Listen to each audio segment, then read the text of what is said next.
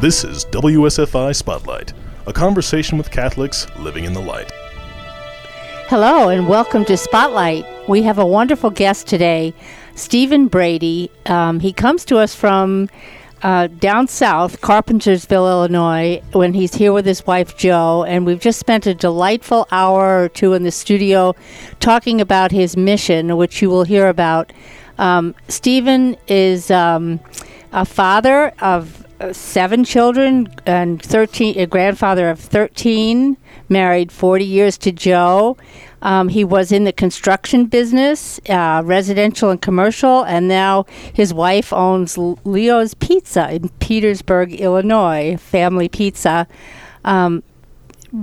Stephen began fighting sex education in the public schools after he learned about one of the bishops, his name was Ryan, in the 1990s, soliciting sex from a priest and engaging in sex with teenage boys he picked up on the street. At that time, Stephen felt called to form an organization called Roman Catholic Faithful, which was incorporated in 1996. He operated all across the country as well, and he helped out in South Africa, Australia, England, and Ireland, and several other countries. It was, in Stephen's words, it was shocking and very disturbing, to say the least, to see some of the situations that were ongoing within the Catholic Church regarding corruption within the hierarchy and homosexual activity. Stephen, after the 2002 Bishops' Conference was in order and things seemed to be getting better. In 2009, he ended Roman Catholic Faithful, thinking that all was well and the bishops were serious about cleaning house. But with the release of the grand jury report recently and the incident regarding Cardinal McCarrick's state of affairs, he felt that they hadn't cleaned up anything, and it was time for Roman Catholic Faithful to clean house once again. So Stephen Brady is the president of Roman Catholic Faithful Incorporated. He is a not-for-profit registered in the state of Illinois and is soon going to receive his 501c3. So, Stephen, we are so happy to have you on Spotlight.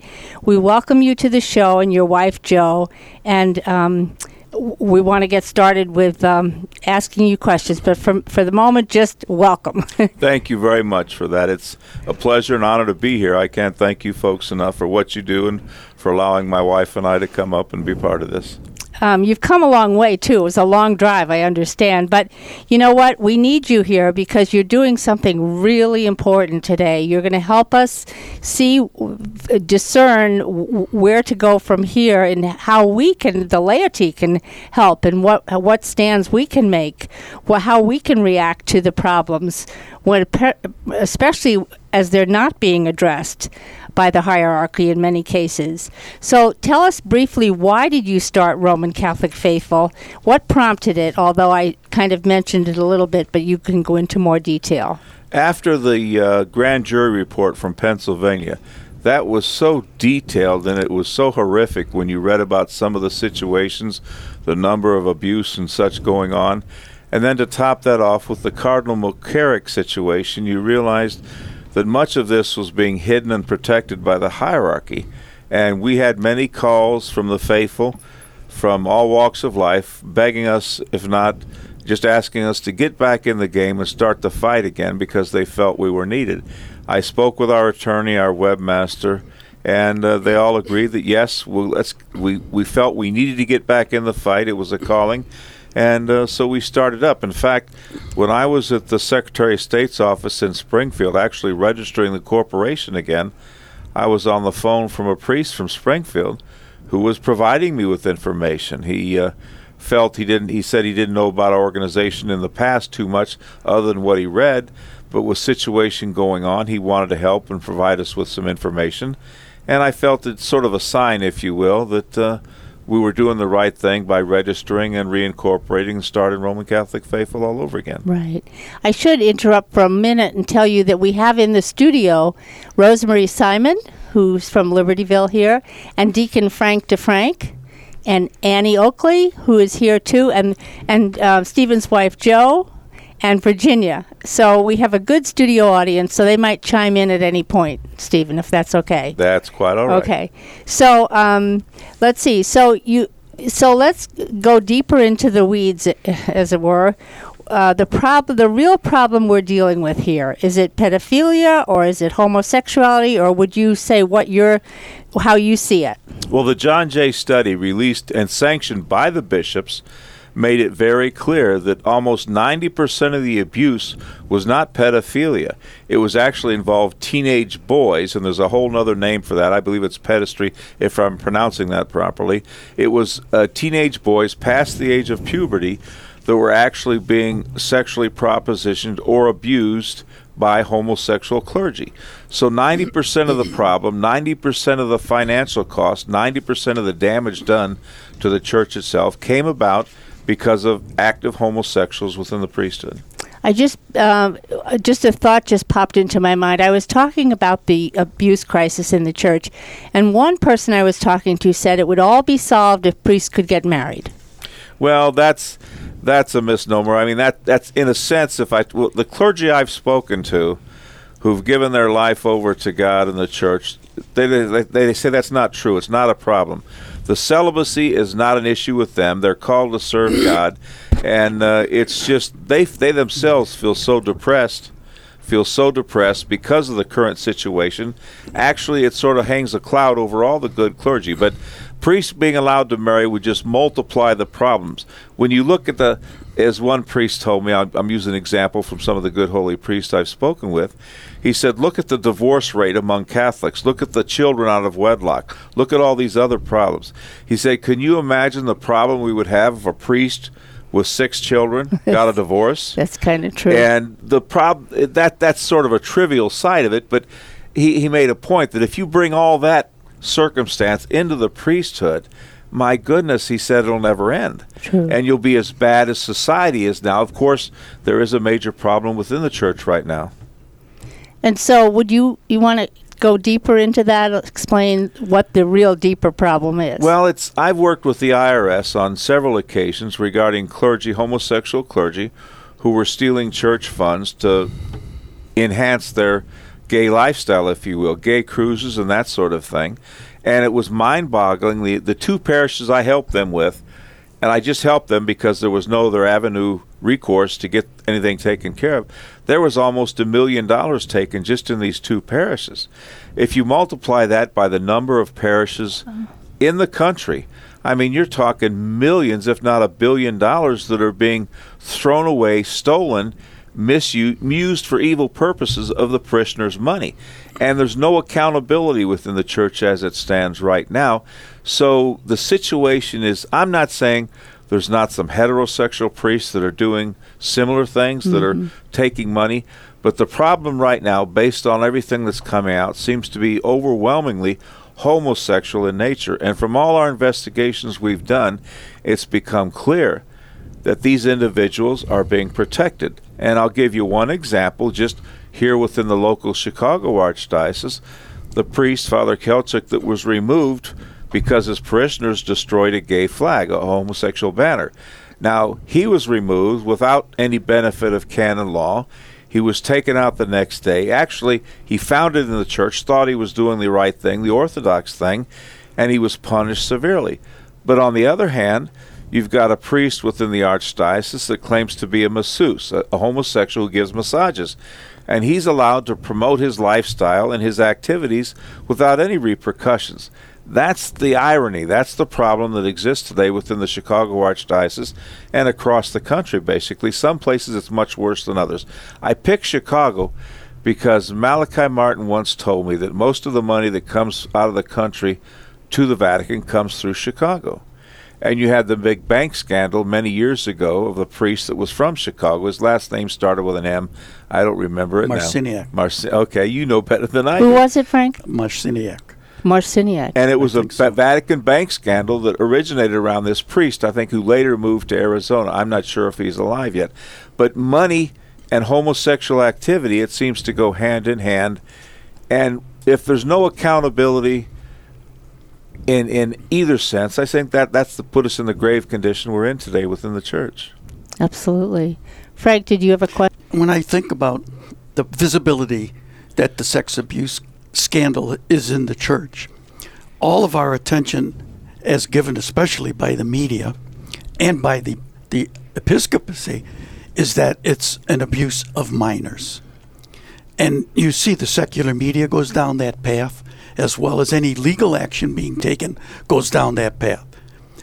Then that clouds the real issue, which is homosexuality, active homosexuality lifestyle in the priesthood, which the secular media has no concern or care about, and bishops seem to close their eyes to or cover up.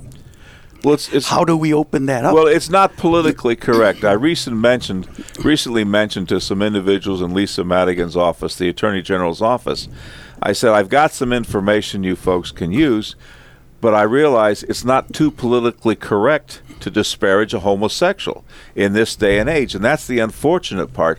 But what we as Catholics have to look at, it's not an act of charity to allow one's neighbor to run headlong into hell, quoting a Benedictine. I said, the homosexual lifestyle puts you on a path that leads straight to hell. I'm not saying every homosexual is going to hell. That's in God's hand. But the activity, the mortal sin, puts you on a path that leads to that place. And until we have to address that issue, and quite honestly, the country is in this condition where it's not politically correct to disparage the homosexual because of the bishop's lack of action. We wouldn't have abortion today if the bishops had done their job. Look at all the Catholic politicians that are promoting abortion. Some bishops say they won't give them communion. Why haven't they been excommunicated, in my sense? We've got a state senator, I won't mention his name here today, but he's very pro-abortion and swears by protecting the abortion rights, yet claims to be a Catholic. Are the sacraments denied to him and his family? That's a question I have. The bishops need to stand up and send a powerful message. And that's just like with the issue of homosexuality. It's not politically correct to disparage it, only because the bishops haven't done their job. It wasn't until the late 1960s. Until that point, there was a decency code controlled by the bishops that controlled what kind of content went into some of your movies and your television programs. That was done away with. And look what we've got today. Look what our children are subjected to. And it's the same thing with birth control. You've got so many priests and bishops. They say leave it up to the conscience, but they don't say the properly formed conscience based on the church's teaching. And when in fact every form of birth control today, every pill, at one point or another, sometimes causes an abortion. It doesn't necessarily just block the fertilization, it causes the abortion. And like one doctor from the Catholic Medical Association told me, he said, ask any biologist, any technician, any scientist, when does life begin? It begins at the beginning. I mean, that's clear. And so until the bishops start standing up, but from our perspective, we have to expose it and we have to fight it. It's got to be the laity, because clearly the bishops are banding together. You can't get them to stand up against one another. There are some good bishops that are speaking out, but they're not telling us where the skeletons are buried. They're not telling us why all the secrets, why stuff isn't coming out publicly. And in a sense, they're protecting those that are doing evil by enabling this to go on. It's perhaps going to have to be the civil authorities that root all that stuff out. Well, the Department of Justice is talking about a RICO law, a RICO lawsuit coming against the bishops because of all the money that's being used and misused, the same way they can use it with organized crime. And in a sense, I recently did a television interview where the producer asked me if I thought the church structure needed to be changed completely. We were talking about this possible RICO lawsuit by the Department of Justice. I said, if every bishop was a man of God, who feared God and believed in the teaching, everything is fine the way it is. But I said, it's not that way. It's corrupt. Money's being stolen by the millions. So bring on the RICO lawsuit, because right now the attorneys and the press are our friends. Because if it wasn't for the attorneys, if it wasn't for the press, we would not have a fighting chance to go up against the bishops, because so many Catholics today lay down and roll over, if you will, if a bishop or the Pope says anything, tells them to be quiet, they be quiet. Right. And they believe anything they're told, when in fact it's a clear contradiction. And I tell folks, they'll come up to me with this stuff about, well, he without sin cast the first stone. I said, first of all, I'll share some wisdom I got from a priest. That's talking about murdering that woman who asked forgiveness from God. We're not doing that. We're judging their actions. Everybody judges actions about people. We're not judging their soul or their motive. We can't. That's God's job. But we judge the actions of a spouse before we marry them. Mm-hmm. We judge the actions of a teacher before we let them teach our kids. We darn sure judge the actions of a babysitter before we hire them to watch our children. So Catholics have to get up, get the courage to stand up, make those judgments on people's actions, like these Catholic politicians that promote murder.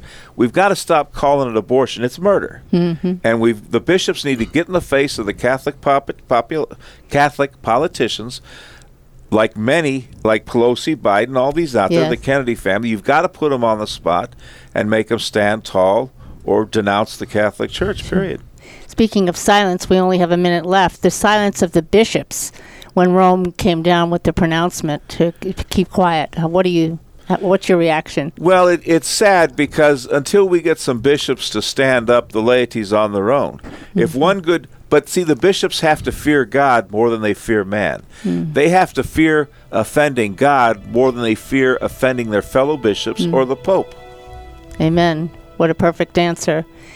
So with that, we have a few seconds left. We're talking with Stephen Brady, founder of Roman Catholic Faithful, and his wife Jo, who's awfully quiet here. We're going to try to get you to say something, Jo, and our studio audience here. So we're going to come back and we're going to talk more about the role of the bishops in all of this, and how RFC, why you started RFC.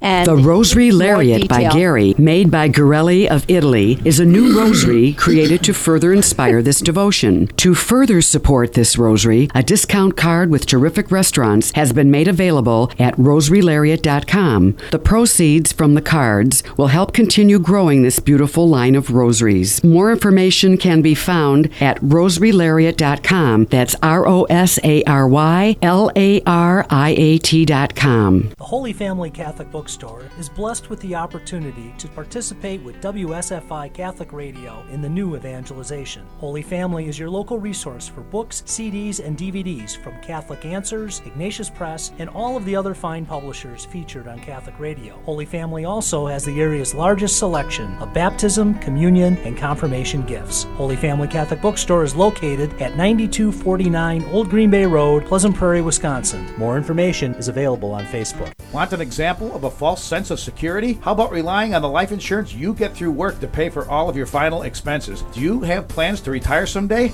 Or do you plan on working for that company for the rest of your life? The fact is, you may lose your life insurance when you leave a company. I'm Matt Tomlinson from Catholic Financial Life, and I invite you to share your hopes and dreams with me. To discuss your options for protecting your family, call me at 847-548-MATT. That's 847-548-6288. Products and services not available in all states. Hello, I'm Bill Wennington from the Church of St. Mary's and the Chicago Bulls. I believe Catholic radio is important for all of us out there listening to help us through days when maybe our faith is being challenged by many different obstacles that are put in our way. And it's a chance to reflect and just think and hear stories from other people that maybe are going through the exact same issues that we are going through and how they have struggled and how they are getting through their problems today. WSFI 88.5 FM Catholic Radio is committed to bringing quality Catholic programs to our local community. We only can do that with your financial support. Take a moment now to donate online at WSFIRadio.org or mail your tax-deductible donation to WSFI 88.5 FM Catholic Radio, P.O. Box 885, Libertyville, Illinois 60048. That's WSFI 88.5 FM Catholic Radio, P.O. Box 885, Libertyville, Illinois 60048. Donations of any amount are greatly appreciated. Hi, and welcome back to Spotlight. We're talking with Stephen Brady, the founder of Roman Catholic Faithful. You made a point before we stopped about that a good bishop will not only fear God, but he does he fear man more? And that's maybe the problem. He's so politically correct being afraid to offend his parishioners or his, so that's maybe a real concern here. Maybe the whole politically correct movement not only has caught all of us up, but caught the bishop. The whole church is in it. Well, the one thing that comes to mind is something, again, a priest told me, because I don't want to disparage the priest. There's a lot of good, holy priest, Orthodox priests out there that have helped me tremendously and given me guidance and heard my confessions. One priest once told me, he said, while the priest that abuses a child or has sex with a teenager or is just involved in sexual affairs with an adult, he's definitely sinful. He's definitely sick, he's definitely wrong, but he may not be evil because you don't know his mindset or his state of mind. He said the real evil comes from the enabler, the bishop, or the hierarchy that allows it to go on and doesn't discourage it by strong action and words. And that's what we've got today. We've got what they make excuses, the bishops do in many cases, and I can name some here across the country in various dioceses, where an Orthodox priest or a bishop, there's been a case recently I was told, I believe in Kentucky, an Orthodox priest or bishop can speak up and he can be punished summarily without any warrant, any warning, and but yet you have so many homosexual clergy that are allowed free reign, and they steal money. Excuses are made, they just mismanagement or what have you. So I said, that's enabling the perpetrator. That's the real evil, the priest told me, and it's got to stop. But while we're touching on that, I want to let folks know that in many cases, the homosexual is the victim himself. And a lot of folks out there, because when I was growing up as a kid, you didn't discuss that. It wasn't discussed. So a lot of folks out there, the laity, they don't know much about homosexuality at all except what they maybe hear in the press. And in the movies today, it's made out to look something sweet and loving. They have no idea what actually goes on and what it involves. Not recently, but in the past, I've had dinner and I've interviewed several of these homosexual individuals. And one man in particular, it was so shocking, it was so sad, because he was in his late 20s, but he was like a child, his innocence, and we were at dinner with him and the love of his life, he claimed the individual was. He met the day before at a tavern, and the individual, he was talking about going to Mass. This young man was involved in a sexual relationship with a bishop I was investigating in Springfield. And in the same sentence, he'd talk about going to Mass or the Rosary or his boyfriend or the relationship with the bishop. Now, he is a victim. The guilt, the amount of guilt that he has, the good Lord will decide that. That's judging his conscience, and I'm not going to do that. I can't do that. But there again, how can you expect the homosexual community, the young men that were brought there for one reason or another, to stand up straight and find God, when so many bishops and priests are protecting the lifestyle or condoning it with their silence? And speaking about what we can do, I want to tell you about a young lady, Sandra El Raji. She carried around, when I met her, she called me one night in the middle of the night. My wife allowed me to go pick her up and interview her. She lived on the street a lot of times with these kids. She was a victim of abuse herself at a young age, not by clergy, but just in life in general. Sandra was. And she was a fallen away Catholic, and one time I drove her to see a priest, and I looked over at her, and she was crying, and I said, "What's wrong?" And she said, "Mr. Brady, are you using me?" I said, "In a sense, Sandra, I guess I am." I said, she carried around with her a book called The Imitation of Christ. And she had it with her all the time to read in it. She had a brother that died of AIDS, and God bless her, but on the street, she knew all the kids. She called me. She gave me the name of about 6 young men who were seeing this one bishop in Springfield, and sexually. And the beauty of it, if I can dare use that word in the same sentence, was several of the boys, the young men, were in different Illinois prisons where they couldn't communicate with one another. That meant if I got the same story from each young man, I knew I had the truth because they couldn't share. I could find out what ATM the bishop used, what he drank, where he went to, how you got up to his apartment, how he paid you, description of his anatomy, so on and so forth. And she gave me all these names, and it made it possible for me to go forward. They all said, well, Brady, you'll not get anything done. Even Cardinal George told me you wouldn't get the job done. The Vatican won't deal through the hierarchy. And I said, Your Eminence, you mean rather than face embarrassment, you'll leave him in power to destroy more souls? And he wouldn't answer me. But we persevered with the help of my attorney, our webmaster, my wife's patience and understanding, and we pushed forward. We got the job done, and we got rid of him. But this one lady, Sandra El Raji, I told her the other day, she called me on the phone, I said she could be a saint someday. Here's a nobody. I don't mean that literally. Just by everybody's standard, everybody would look down at this great woman. She came forward. She heard everybody calling me a liar in the news and on the radio and the TV and about Bishop Ryan. She said, Mr. Brady, I knew you weren't a liar, and I had to come talk to you. She came forward.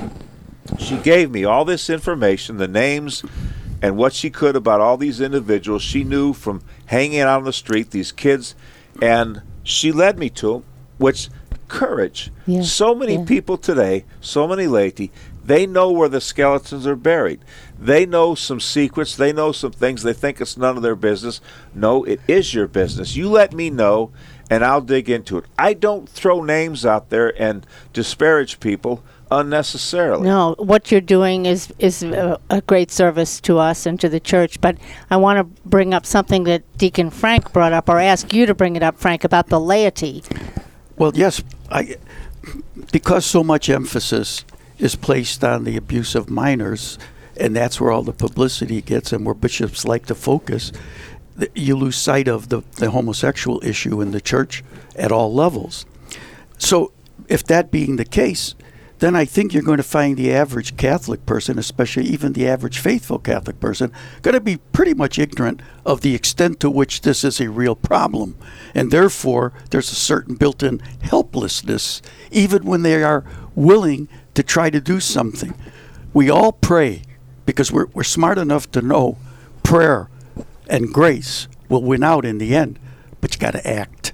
You cannot be passive. So I would ask you, Stephen, do you see any kind of emerging action by lay people that are beginning to demand answers, expose some of this, propose change, or are we so early stages that it's not big enough to? Well, I'm hearing from a lot of folks. That want something to happen. They come to me with ideas, basically some of the very things we're discussing.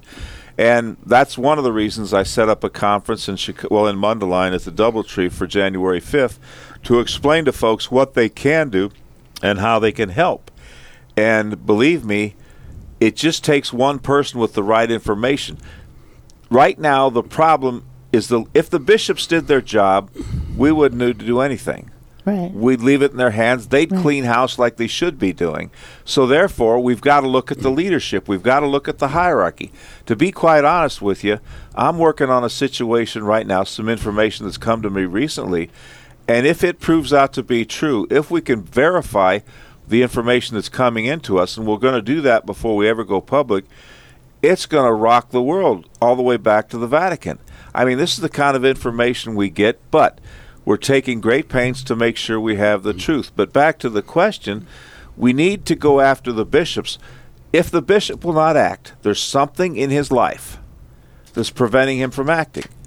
Either possibly he's corrupt his own way in some, whether it's sexually, financially.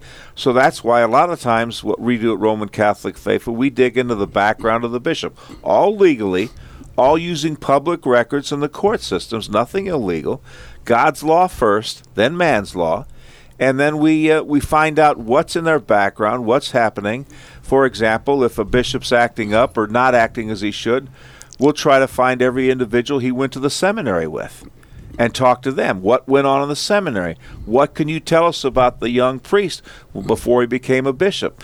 We're trying to do that with every bishop, and we're not picking him out independently, but just Cardinal Cupich, for example, not accusing him of anything at this point. I'm just saying we want to know why he's not taking action against the priests who are admitted homosexuals are causing problems within the diocese. So we start.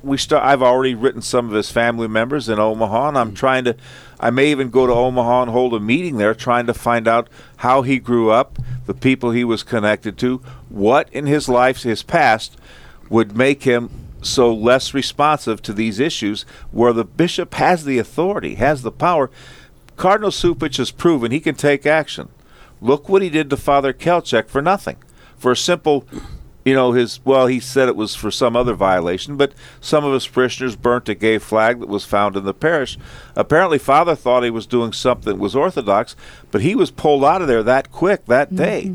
If you can take that decisive action against an Orthodox priest for that kind of infraction, what's wrong with some of these other homosexual clergy that are doing much?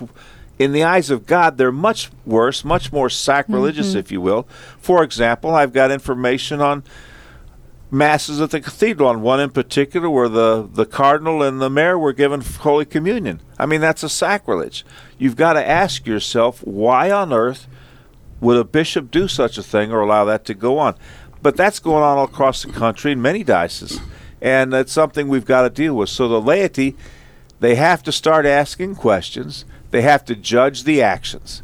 They have to look at their priest and their pastor and their bishop and say, do they fear God? Are they condemning mortal sin? When's the last time you heard a sermon on the existence of hell, or mortal sin that'll put you on a path to hell, or the need for confession? What amazes me, when you go to church every day and you've got teenage kids handing out communion, you've got every walk of life handing out communion, everybody going to communion, but you go to confession on Saturday and you see 2 people there.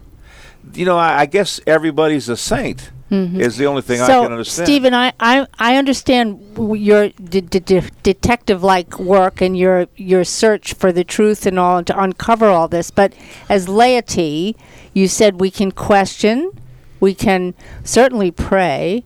What else can we do as laity? I had dinner with someone the other night, and honestly, she's a good Catholic. She said, I'm like a deer in the headlights. I don't know what to do.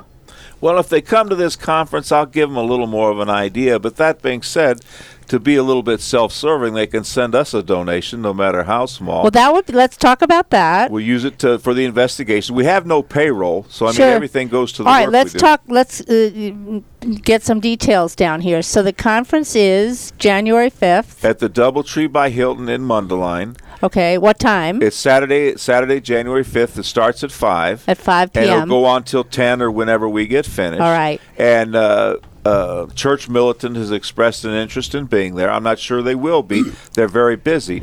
But we've had a lot of folks express an interest. There's no fee to get in. Anybody can come in, and anybody can participate. We just ask that you be proper and respectful.